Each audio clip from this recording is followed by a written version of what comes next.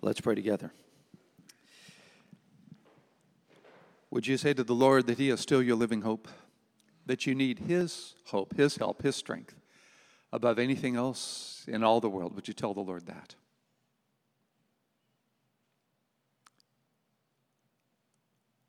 And now would you ask Him to show you how you can experience that hope in your life, wherever you need His hope today? Ask Him to show you that from His Word right now. Father, I join my sisters and brothers. We rejoice in the fact that Jesus is our living hope, our only living hope. And we pray that today you'll show us how we can claim that hope, experience that hope, share that hope, be transformed and encouraged by that hope, where we need that hope the most. I pray that for my heart and for ours. In the name of Jesus, our Lord. Amen.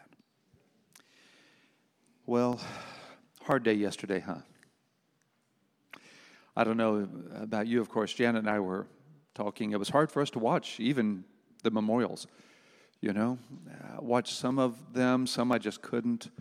I guess doing the numbers, they say if you're around 5 on 9/11, you'll have a memory of that. So I guess if you're 25 or so today, then you'll have some living memory, some personal memory of what it was like on that day. Obviously a day that changed the world in so many ways. But you know, it's interesting, as horrible as 9/11 was, there's been a lot of conversation about this. Janet pointed this out to me, an article that was written. Someone wrote, you know, as much as I hate 9/11, I miss 9/12. Remember that? All the flags, the patriotism, the unity, the community, all of that on 9/12.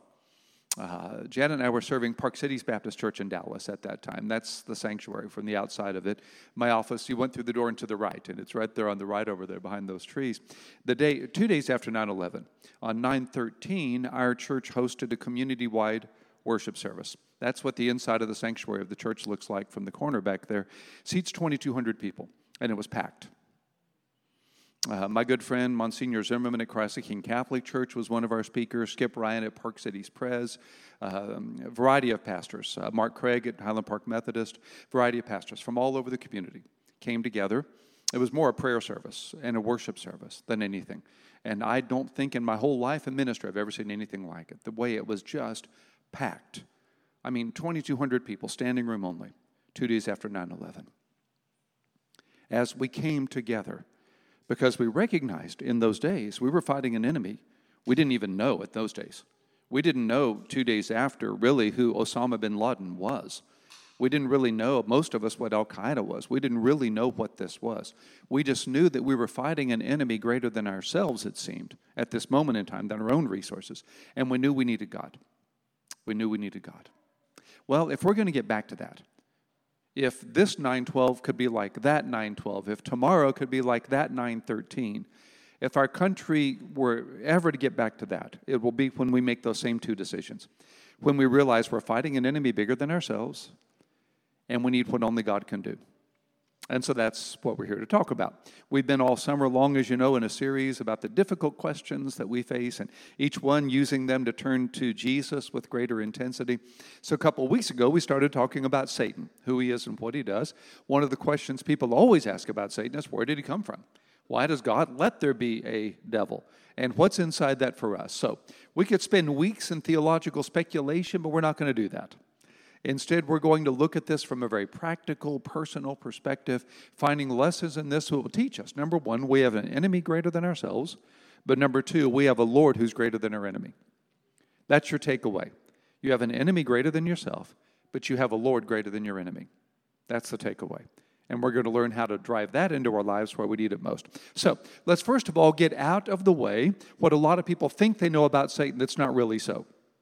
You remember Donald Rumsfeld, the Secretary of Defense, who said it's the unknown unknowns that are your problem. It's the things you don't know that you don't know. But the even greater problem is the things you think you know that aren't so.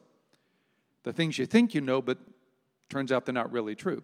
There's a lot of speculation about Satan that's just not really true. For instance, in Isaiah 14, talking about the origin of Satan, Here's a passage people turn to immediately in this conversation. How are you fallen from heaven, O day star? That gets translated into Latin as Lucifer. It's where the name Lucifer comes from. The Latin Vulgate's version of Isaiah 14, verse 12. How are you fallen from heaven, O day star, son of dawn? How you are cut down to the ground, you who laid the nations low. You said in your heart, I will ascend to heaven above the stars of God. I will set my throne on high. I will sit on the mount of assembly in the far reaches of the north. I will ascend above the heights of the clouds. I will make myself like the Most High, but you are brought down to Sheol, to the far reaches of the pit.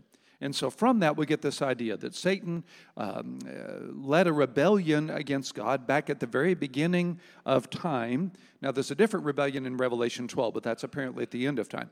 But this is at the very beginning of time, and he wanted to be God. He tried to be his own God, and he led a revolt against God. And because of this passage, we know that that's his revolt and his prideful rebellion, and that's the origin of what we know of as Satan. Except, if you keep reading, the text says, no one keeps reading. They stop right there. If you keep reading, those who see you will stare at you and ponder over you. Is this the man who made the earth tremble, who shook kingdoms, who made the world like a desert and overthrew its cities, who did not let the prisoners go home? All the kings of the nation lie in glory, each in his own tomb, but you are cast out away from your grave like a loathed branch, clothed with the slain, those pierced by the sword, who go down to the stones of the pit like a dead body trampled underfoot. This is actually about the king of Babylon, Isaiah 14. Now, you can say it also relates to Satan if you want to. Some theologians will do that. But its original context, it's about an earthly king. In other words, we don't really know as much about Satan's origin as we thought we did. Another example, Ezekiel 20. Oh, and that's John Milton. That's who you can blame for all that or thank for all that. We know a lot more about Satan's origins from Paradise Lost, John Milton, based on Isaiah 14, than we really do from the Bible. Another text you hear a lot is in Ezekiel 28. Again, people say this is Satan. You were the signet of perfection, full of wisdom and perfect in beauty. You were in Eden, the garden of God. Every precious stone was your covering, and it goes on to describe that. On the day you were created, they were prepared. An anointed guardian cherub placed you on the holy mountain of God. In the midst of the stones of fire, you walked blameless in your ways from the day you were created. In the abundance of your trade, you were filled with violence, O guardian cherub. And it goes on from there. However, if you look at the larger context, it says, I cast you to the ground. I exposed you before kings to feast their eyes on you. All who know you among the peoples are appalled at you. You've come to a dreadful end. You shall be no more forever. And what I left out was the verse that starts all that. Son of man, raise a lamentation over the king of Tyre. So Ezekiel 28, everybody says that's the origin of Satan. It's actually about the king of Tyre in symbolic terms. Now, you can say it has to do with Satan as well if you want to. But the bottom line is, sorry to tell you this, we really don't know as much about the origin of Satan as we wish we did. And the reason for that is the Bible is not a speculative book, but a practical book.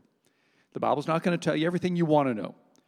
May not tell you what happened to the dinosaurs. May not tell you how old the earth is. It tells you what you need to know.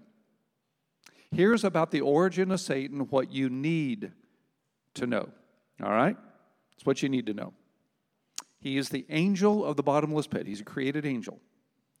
When God created the angels, Satan is one of the angels he created, called the angel of the bottomless pit.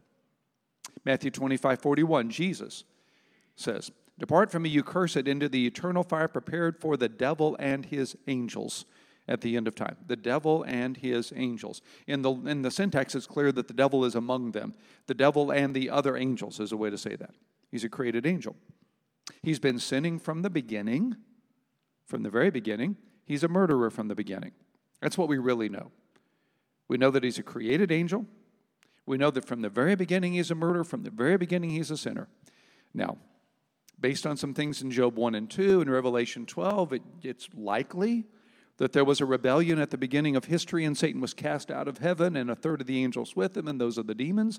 That's maybe true. Connect the dots, may be true. But we don't really know that as much as we think we do.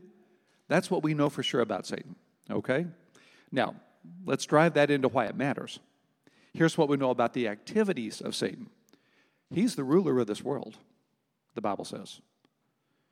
If you get surprised at what's going on in the world, in the news, well, maybe you shouldn't be. Because this fallen world, this broken fallen world is his domain. The Bible says the whole world lies in the power of the evil one, including the internet, including television, including movies, including sexual culture, lies in the power of the evil one. He is the prince of the power of the air, and he has blinded the minds of unbelievers to keep them from seeing the light of the gospel of the glory of Christ. Now that relates to you and me on some levels too. He's your adversary. This is written to Christians. Talked about this a couple weeks ago. He is a roaring lion. Lions roar when they attack. They don't roar when they're sneaking up on you. If they roar when they snuck up on you, they give away their attack, right? They roar when they're attacking. A roaring lion, your adversary. He comes to steal and kill and destroy. When you see stealing and killing and destroy, Satan's at work. And as you read Job in 1 and 2, he was behind the death of Job's family, his friends, his servants, the destruction of his possessions. Satan's alive and well. He is very, very real. He doesn't want you to think that. He either wants you to give him too much power and he can do what he wants, or he wants you to ignore him, which is kind of what our culture does. A couple of weeks ago, we put up some cartoons of Satan, the caricatures, the red tights, and the pitchfork. He likes that.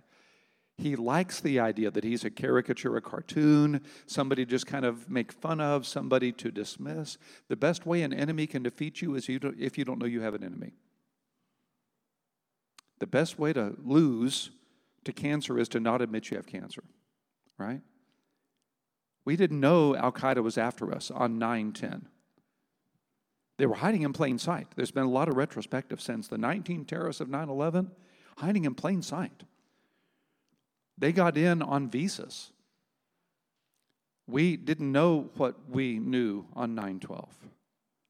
Satan wants you to ignore his presence. He wants you to kind of ignore who he is and what he is, all right? But he's very, very real, very much alive and well in this world. Here's his future, however. The God of peace will soon crush Satan under your feet. The devil who deceived them was thrown into the lake of fire and sulfur where the beast and the false prophet were. They will be tormented day and night forever and ever. I think I said a couple of weeks ago, the next time Satan reminds you of your past, remind him of his future. Okay? He's read the end of the book. He knows where this goes. So in the meantime, here's what matters. How do we defeat him? How do we defeat him? The first thing we do is understand the battle. Ephesians 6. We do not wrestle against flesh and blood, against the rulers, the authorities, the cosmic powers over this present darkness, spiritual forces of evil in the heavenly places. You have an enemy. He hates you. You say, well, what did I ever do to him? Well, it's not that. He hates your Father. He hates the Lord. He can't attack God, so he attacks God's kids. The best way to hurt me is to hurt my kids, especially my grandkids, my perfect grandchildren. Best way to hurt me, right? You understand that, right? Best way to hurt the Lord is to hurt his kids. You have an adversary. Now, you might be wondering what he can do to you as a Christian. He cannot possess you. Demon possession is a real thing. We'll talk about that down the way. We'll talk about demons and demon possession, all that, coming up here in a few weeks. He can possess non-Christians. Can't possess Christians. If you ask Jesus to forgive your sins and be your Lord and Savior, you become the child of God. We'll talk about it again in a couple of weeks, but the Bible says that if any man be in Christ, he's a new creation. The old is gone, the new has come. You belong to God. This remote can't belong to two people at the same time. Can't be in my hand and your hand at the same time. If you are possessed by God, you can't be possessed by Satan, but you can be oppressed by Satan. You can be oppressed. If he tempted Jesus, he can tempt you, right? If he caused a thorn in the flesh for Paul, he can cause a thorn in the flesh for you. You can be oppressed. And understand, he's real and he's bigger than you are. He's better at tempting than you are at resisting. He's been doing it a lot longer than you have. He is a created angel, we think, and he is so much more powerful than you are. You have an enemy. Isn't that good news? Aren't you glad you came? Well, here's the good news. Here's the good news. If you turn to God, submit yourselves to God, then you can resist the devil, and he will, not might, not could, will flee from you. Do it in that order. Don't expect him to flee just because you resist. He's bigger than you are. Submit to God, resist, he flees. Every time you're tempted, submit to God. Every time you face a challenge, submit to God. Every time you have a problem, submit to God. Every time you have a decision, submit to God. Submit to God is a present tense. It's a present tense imperative. It's an ongoing command. Don't ever pick a battle on your own.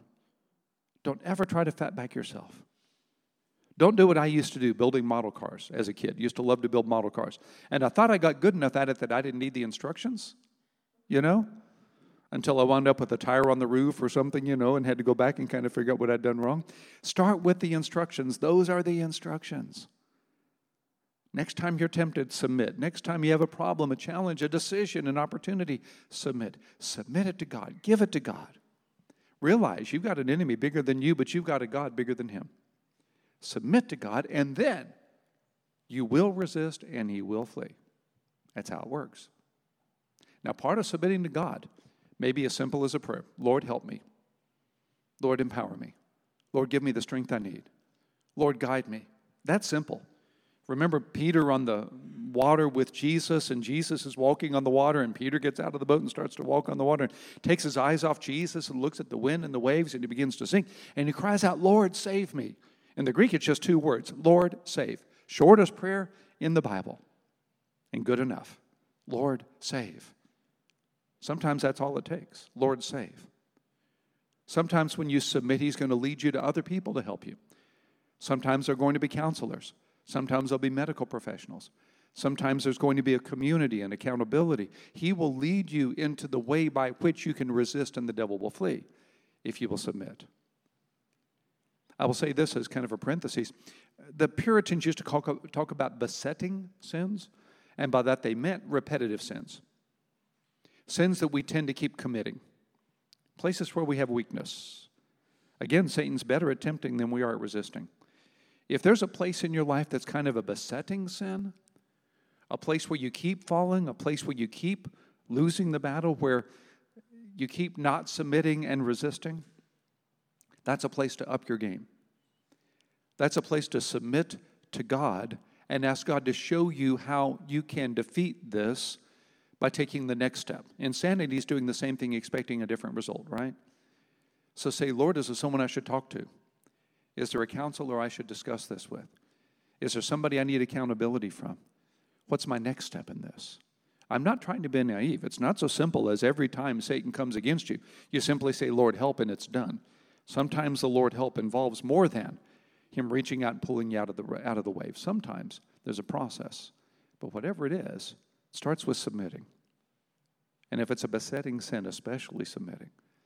Submit and know that there is nothing that comes against you that you can't defeat in the strength of God. 1 Corinthians 10:13. Should have put it up there. That God is faithful. He will never let you be tempted beyond your ability, but will with the temptation give you a way to escape that you can stand up against it. You never have to lose. You never have to lose. But if you don't submit, you'll never win.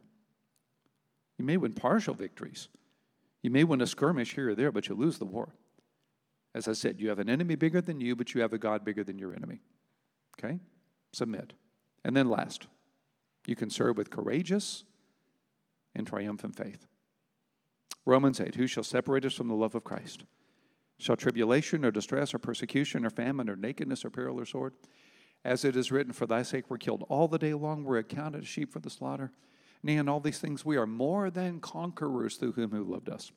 For I am persuaded, Paul said, that neither death, nor life, nor angels, including Satan, nor powers, nor things present, nor things to come, nor height, nor depth, nor any other creature shall be able to separate us from the love of God in Christ Jesus our Lord.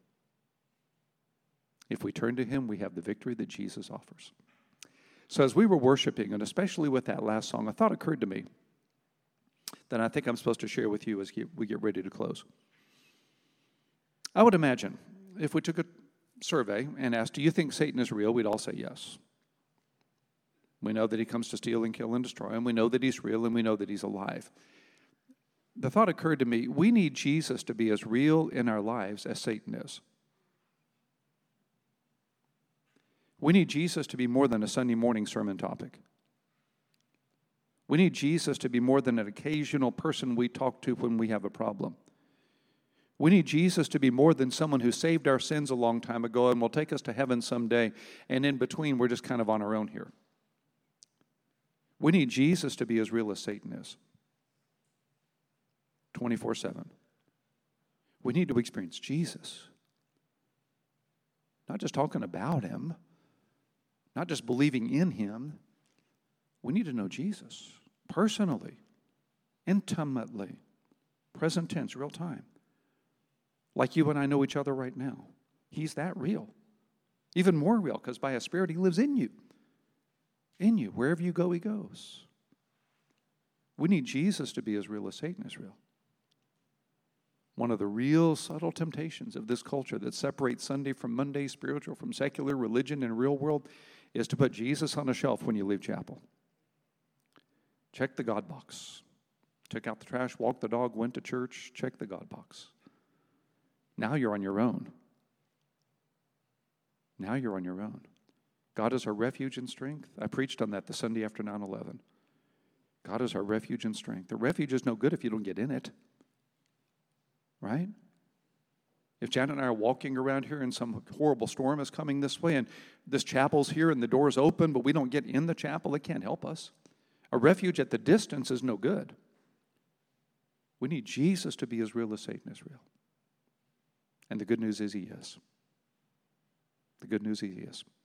So I'll close with a couple quotes and then we'll pray. Satan is powerful, but he is a defeated foe.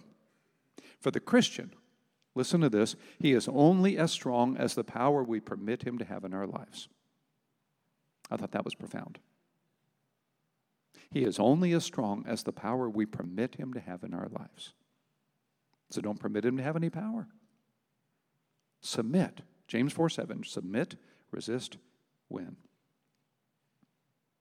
And then this, from the Puritan Thomas Watson. Soon the battle will be over. It will not be long now before the day will come when Satan will no longer trouble us. There will be no more domination, temptation, accusation, or confrontation. Our warfare will be over, and our commander, Jesus Christ, will call us away from the battlefield to receive the victor's crown. Next time Satan reminds you of your past, remind him of his future. And claim yours, because that's yours. So let's pray. Where did you need this conversation? Where did you need this message today? Where is Satan real in your life? Maybe a besetting sin. Maybe a temptation. Maybe a discouragement. Maybe something physical or emotional or relational or financial. But where is Satan real in your life today? Name that place.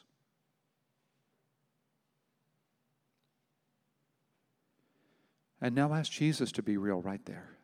Submit that to Jesus right now. Ask Him for strength, help, wisdom, next step, whatever it is. Ask Him for victory.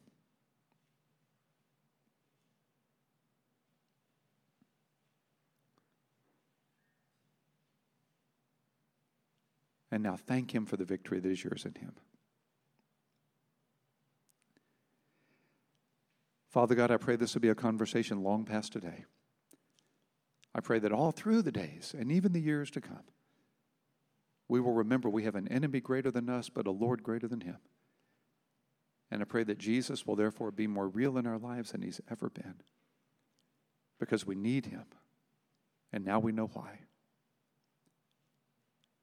May that be true for me and us. We pray in Jesus' name. Amen. Hey, an announcement quickly. I should have probably said this before I started. We're going to have to miss the next couple of weeks. Jan and I are going to be on vacation in 2 weeks. We had scheduled it so that we could leave on Monday, miss that one Sunday, get back the next Friday, and still be here for chapel. So only going to miss the one Sunday was the plan. We're going to Vermont, actually. We'll just be working up there, but going to go up and see some leaves and such and try to get away for a little while. And then yesterday, a very, very dear friend of ours passed away. They sent out the message this morning. I don't know if you saw that. It's now public. I don't know if you know the name of Lloyd Powell. Lloyd and his wife, Michael. Lloyd in the oil business in Dallas, and Lloyd and Michael so active in so many ways. Michael was chairman of Salvation Army and Crystal Charity and all sorts of things, and very active at Park Cities, very supportive of our ministry. So Lloyd passed away after a battle with cancer yesterday. And the service will be next Saturday, and they've asked me to do the service. And I can't do that and get out here in time to do chapel as well. So we'll have chapel next Sunday. Don't know who it'll be yet to speak, but we'll have chapel. And then I think Christy's doing 2 weeks, if I'm not mistaken, Christy Penn. And so, but that just came up yesterday. And so we will miss you. I don't just mean that physically. I mean that relationally. I mean that emotionally. We will miss you the next 2 weeks, and then we'll be back after that. And so we will be praying for you over those weeks. If you think of the Powell, the Powell, the Powell family, over this week, I know they would appreciate your prayer support in that way, dear folks. So glad to be with you. God bless. Take care. Have a good week.